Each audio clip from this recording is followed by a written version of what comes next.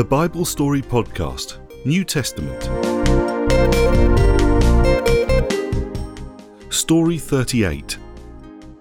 A Crippled Beggar.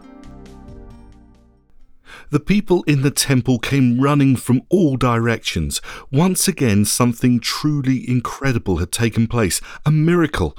And there he was, the beggar they'd seen almost every day on their way to the temple. But he was no longer sitting on the floor with his misshapen and useless ankles and feet in front of him. Instead, he was jumping and walking and praising God, while hanging on to a couple of men as he learned how to balance on feet that had never walked before. What was happening? What had these men done? How had he been healed so completely and so quickly? A crowd started to gather around the three men, and then one of them motioned for silence and shouted in a loud voice, "Men of Israel, why do you look at us as though we've made this man walk by our own power? No, it's the God of Abraham, Isaac and Jacob, the God of our fathers, who has brought glory to Jesus by doing this thing." This thing, the healing of the lame man, had happened just 5 minutes before. Peter and John, apostles of Jesus, had been on their way to the temple to take part in the afternoon prayer service when, at the same time, a man crippled from birth in his ankles and feet had been brought to sit at the temple gate called Beautiful. Each day he was carried to the temple to beg for money from the people going in, hoping that a few of them would give him something.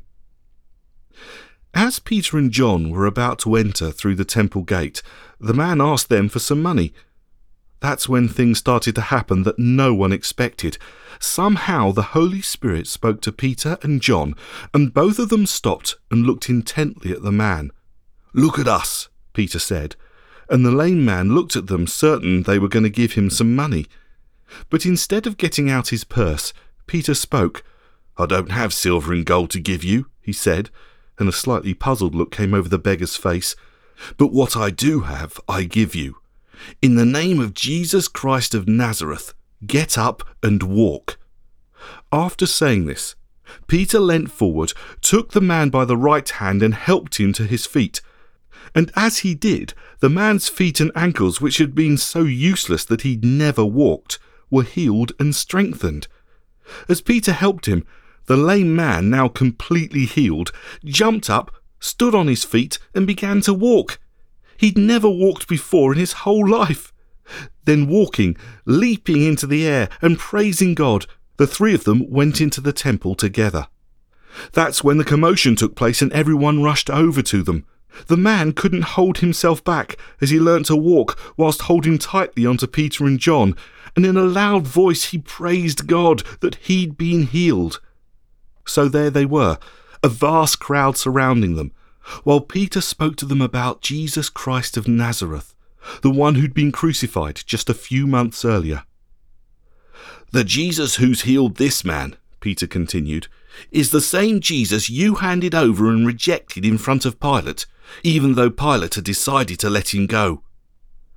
Many of them could remember the day they'd stood before Pilate, and the mood of the crowd as they'd started shouting for Barabbas to be released, and then, when Pilate asked, how they'd screamed for Jesus to be crucified. But Peter was still talking. "You rejected the holy, righteous one, and instead demanded the release of a murderer.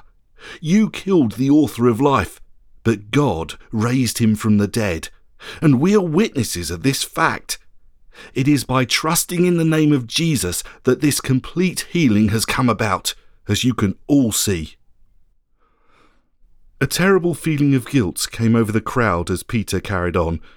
"Brothers, I know that what you did to Jesus was done because you didn't realize who he was. And the same can be said of your leaders.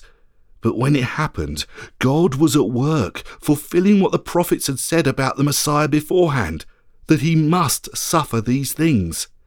Now, turn away from your sins and turn back to God, so that you can be made clean from your sins, and so that wonderful times of refreshment can come from the Lord." But even while Peter spoke, and the crowd marvelled at the wonderful healing of the man and all that Peter was telling them about Jesus, worried and hate-filled eyes looked on, ready to silence the apostles. This story is based on Acts chapter 3, verses 1 to 20. Thank you for listening to the Bible Story Podcast, a Tale to Tell media production. If you've enjoyed this story, why not tell your family and friends? And if you leave a review on your podcast host, that'll help others find the Bible stories. In the meantime, feel free to visit the website, thebiblestorypodcast.com, where you can find a complete list of all the stories we've done and let us know what you think.